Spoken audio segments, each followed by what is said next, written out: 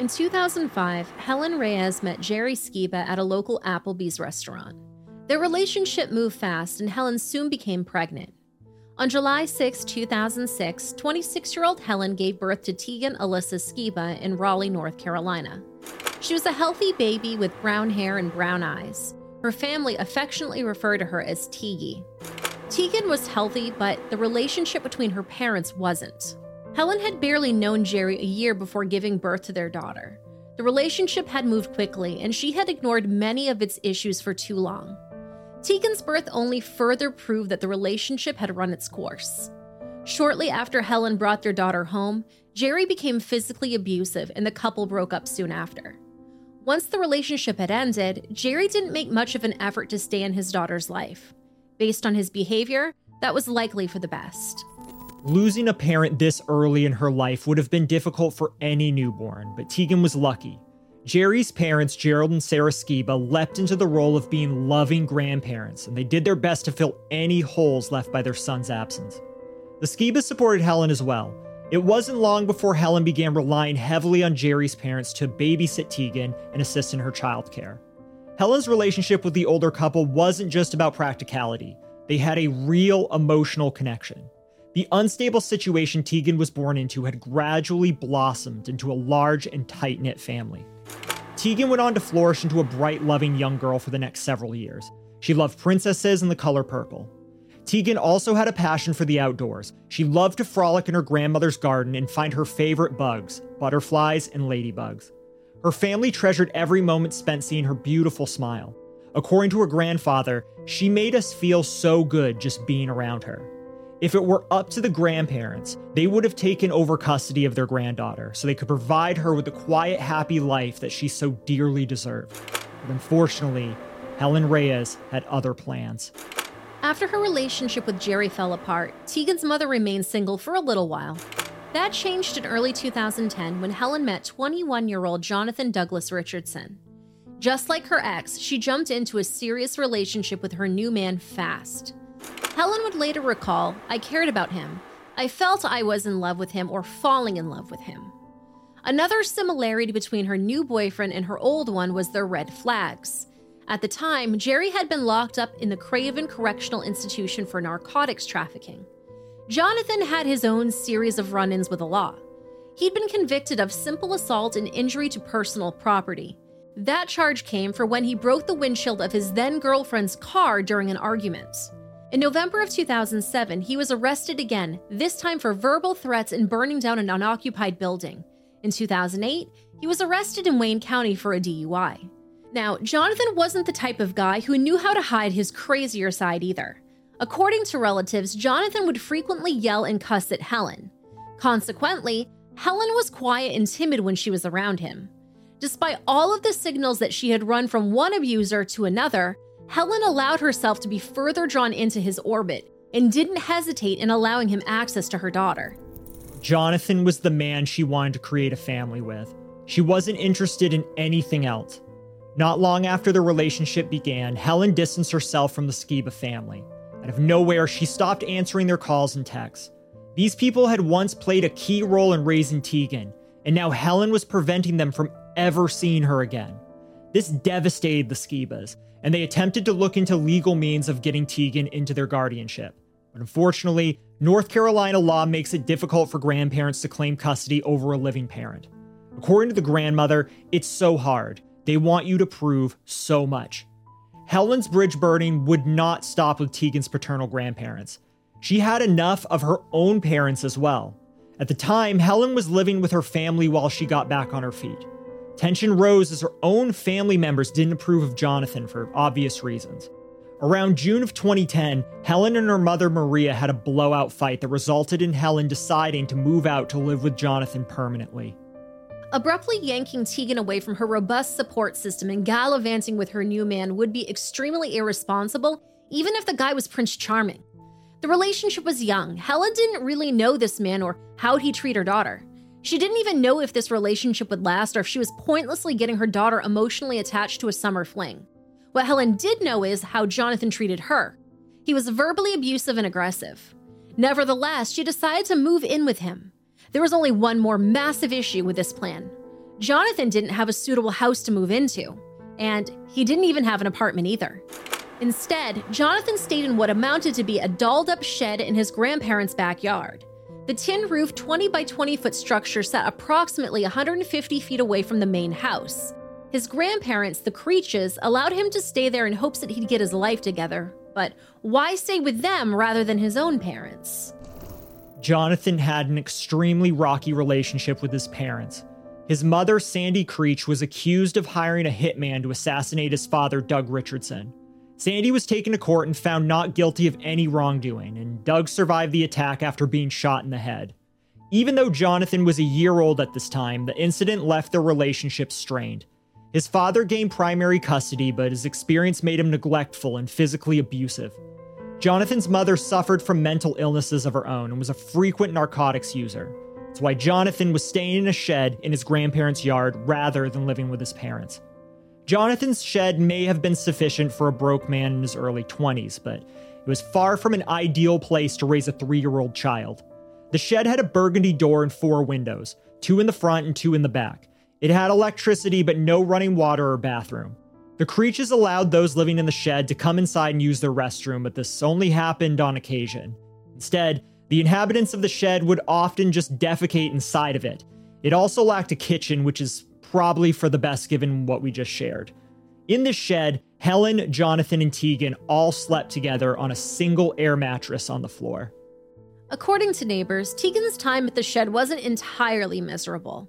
They recalled seeing her playing outside and having fun in the yard.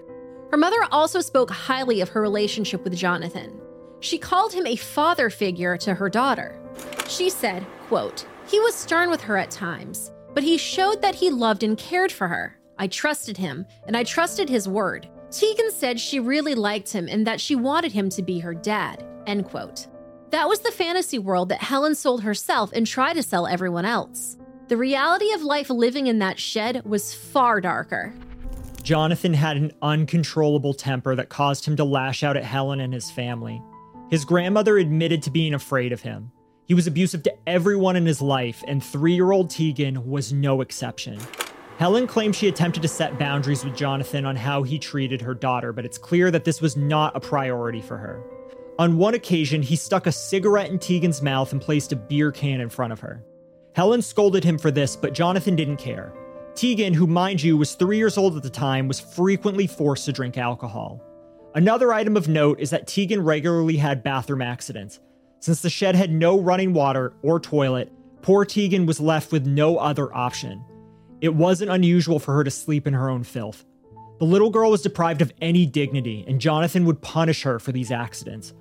Teghan also had a habit of getting mysterious injuries while with Jonathan. Helen once left Teghan with him while she went to Walmart. She returned to her having a cut on her head. Jonathan claimed she fell off her bike. Another time they went to the beach together and Teghan's eye was injured. Jonathan said it was a wave. On another occasion, Helen returned home to find Teghan covered in welts. According to Helen, quote, "I went inside and grabbed her and held her and told her that I loved her. He told me that he had whipped her for throwing up on his chair. He had whipped her with a power cord," end quote. Helen said she was fiercely against the abuse and argued with Jonathan every time it happened. Allegedly, she almost broke up with him after the incident with the power cord. But regardless, the fact remains she kept Teghan housed with him and frequently left the two alone together. The way Helen explained things, Jonathan was loving at first and slowly became violent. And at that point, she became too afraid to leave. But her actions painted a much different picture. In early July of 2010, Helen Reyes knew that she needed to find a place for Teghan to stay. Helen was planning on leaving for New Mexico to participate in the Army Reserve's training. Now, who did she decide to leave her daughter with? Was it Gerald and Sarah Skiba, who babysat her and loved her before Helen had ghosted them? Was it her maternal grandparents who embraced and cared for her? Was it another trusted friends? No. Helen reached out to none of these options. She decided to leave Teghan with Jonathan after he volunteered. Helen happily agreed to this arrangement, even though she knew that he was physically abusive towards Teghan and claimed to be afraid of him. She agreed to leave her daughter with a man who liked to force-feed her alcohol. To the surprise of no one, Jonathan didn't suddenly turn a new leaf once he took on the responsibility of watching Teghan for 10 days when Helen was gone. Instead, He put her through a level of torment that brought the hospital and law enforcement personnel to tears. During the 10 days Tegan was left with Jonathan, he put her through unimaginable suffering. He restrained her by her arms and whipped her with an electrical cord. At one point, Tegan was so desperate to escape, she yanked against the restraints so hard that she broke bones in her arm and wrist. Jonathan's grandmother walked towards the shed and noticed that the doorsteps were sprayed in feces. She knocked on the door and heard her grandson snap at Tegan not to answer it. During this time, Jonathan didn't take Tegan inside to use his grandparents' bathroom and took glee in forcing her to have these accidents. A video taken at 2:31 a.m. on July 10th, 2010 on Jonathan's camera shows Tegan in a pink shirt and dark pants with her arms outstretched, facing a wall and repeating a half a dozen times this phrase, "When I have to pee, I promise I will tell someone." She's then interrupted by Jonathan shouting at her to speak up. She repeats the phrase 4 more times louder while in visible distress. Not only did Jonathan force her to beg for mercy, he recorded some of the events for his viewing pleasure. One of the cruelest acts was done to her fingers. He held her tiny fingertips with a plier-like instrument to keep her from pulling away, and then jammed something under her fingernail and pulled upwards until her nail tore off. Sometimes he'd entertain himself by biting her and tearing off her flesh. Other times, Jonathan aggressively forced her to endure SA. There was no line that he wouldn't cross during his alone time with Tegan. It's a testament to her courageous spirit that she survived even 1 day with him, let alone 10. But she couldn't hold on forever. On July 16th, 2010, just a week and a half after her 4th birthday, Tegan defecated on the bed she shared with Jonathan. He flew into a rage. He grabbed an extension cord and whipped her, striking her in the head. The strength of this blow, combined with her wounds, caused her to fall unconscious. Jonathan realized he had taken things too far, so he grabbed her broken body and drove her to UNC Health Johnston. When Tegan arrived at the hospital, medical staff were horrified and demanded an explanation for her injuries. Jonathan explained that she had been jumping on the bed and fell. He'd given her an ice pack and took her to the hospital when her head continued to hurt. But, of course, the little girl's body told a very different story. It is impossible to overstate how brutalized and damaged Tegan's body was.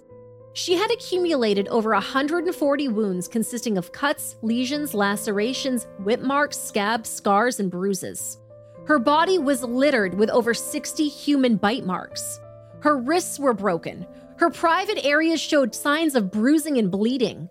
All of the wounds on her tiny body had taken their toll, causing Tegan to lose more than 70% of her blood. The internal damage was even worse. The wounds on her head caused both swelling and bleeding in her brain. I've researched a lot of cases of child neglect, but not many of them come close to the amount of damage that was done to Tegan.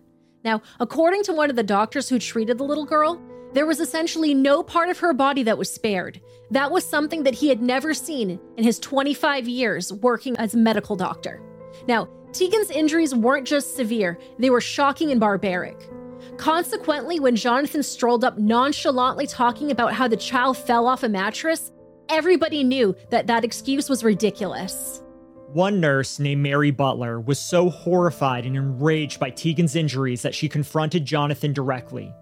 Jonathan sensed that she wasn't buying his lies, so he began making excuses about how he needed to move his truck. Mary knew she couldn't let him leave the ER and chased after him. She was able to grab him by the throat and wrestled him back into the ER. Mary's courageous actions allowed police to quickly take Jonathan into custody. Without her intervention, Jonathan most likely would have gotten into his truck and skipped town. While Mary apprehended Jonathan, other medical personnel worked frantically to try and save Tegan's life. Her savage injuries left her knocking on death's door. One doctor recalled that she was so critically ill, so people were acting very, very quickly. Although the doctors worked feverishly, they couldn't make up for the damage that was done to Tegan. She was soon transferred to UNC Medical Center Chapel Hill and put on life support. Unfortunately, her condition did not improve. Tegan Skiba was pronounced dead Monday, July 19, 2010 at 6:30 p.m. Her death was ruled a homicide. Jonathan Douglas Richardson was initially charged with felonious CA and SA of a child.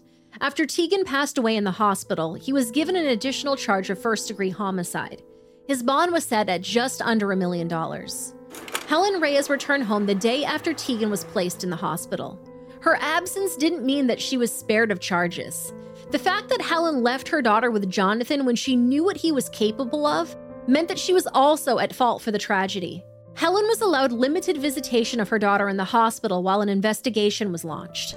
As details of Teghan's death were made public, the Army publicly commented that if Helen needed help with childcare during her training, that she could have asked them. As a single mother, she would have been required to come up with a family care plan that outlined how her daughter would have been cared for. According to a spokesman for her reserve unit, the 535th Military Police Battalion, Helen did not provide a plan. Over the past decade, the Army had launched and strengthened a range of programs to help ease the burden of training and deployment. This included family care plans which applied to soldiers who were single parents, single pregnant women, dual military couples, and soldiers caring for an elderly family member. It is the soldier's responsibility to file the plan, and it's kept in their personnel file. After searching, the Army discovered that Helen had actually come up with a family care plan. But in that plan, she listed her mother, Maria Reyes, as the sole caretaker for Teghan while she was away, not Jonathan. Wake County child welfare officials determined that Helen had failed to protect her daughter and entrust her to an appropriate caretaker before she left for training. On July 29th, Helen Reyes was charged with child neglect. Her bail was initially set at $50,000. However, the assistant DA asked that the bail be raised to $250,000 because he believed that Helen was a flight risk. His request was rejected, and Helen was able to pay her bail and walk free until her trial. Although she wasn't taken into custody, she was ordered to remain in North Carolina. Jonathan's trial has been described by many as one of the most heart-wrenching trials in North Carolina's history. Jurors and courtroom staff sobbed multiple times. The judge had called frequent recesses for witnesses who broke down in tears during their testimony. Many of the people involved had seen their fair share of violence and death, but what Teghan went through was beyond pale. No training prepared them to discuss the horrors she was put through. Even the prosecution visibly struggled through parts of the trial. Now, on the stand, the tears come. The jury is asked to leave. The prosecutor asked Da Silva again about that moment. It immediately brought tears to my eyes. It's the most horrifying thing I've ever seen done to a human being, especially a child. Never seen anything like that in the years that I've been doing this as a law enforcement officer. There was only one person that stayed calm and collected during the trial, and that was Jonathan Richardson. The emotions that hit everyone involved in the hearing bounced off of him. He remained unemotional through testimony, even cracking smiles during breaks. The descriptions of Teghan's pain brought him no guilt, shame, or pain. During the break, Jonathan Richardson, accused of torturing and murdering the child, often smiles. When the jurors returned, Da Silva says Richardson made a curious remark after his arrest. What are y'all going to do? Tie me down and cut me up. He just looked right straight at me and just had like a slight little grin on his face. On April 4th, 2014, Jonathan Richardson, now 25 years old, was found guilty and convicted on charges of first-degree homicide, first-degree kidnapping, first-degree essay of a child, and felony CA inflicting serious injury. The jury only deliberated for an hour. His sentence? Death. Return as our unanimous verdict that the defendant is guilty of first-degree murder based on the theory of murder by torture and based on the felony murder rule. Again, expressionless. But behind him, Richardson's mother in the brown sweater wept. That's his grandmother in the yellow. The crimes happened in a shed 112 feet from her house. She had let Richardson live there with Teghan's mom, his girlfriend. Both declined to comment on the verdict. Same for Teghan Skiba's grandparents. At 12:38 p.m., he walked out of the courtroom, 25 years old, a convicted murderer. Jonathan's mother, Sandy, was in the courtroom when he was handcuffed and taken back to prison after being sentenced to death. Knowing that she would likely never get to touch her son again, she shared the following words.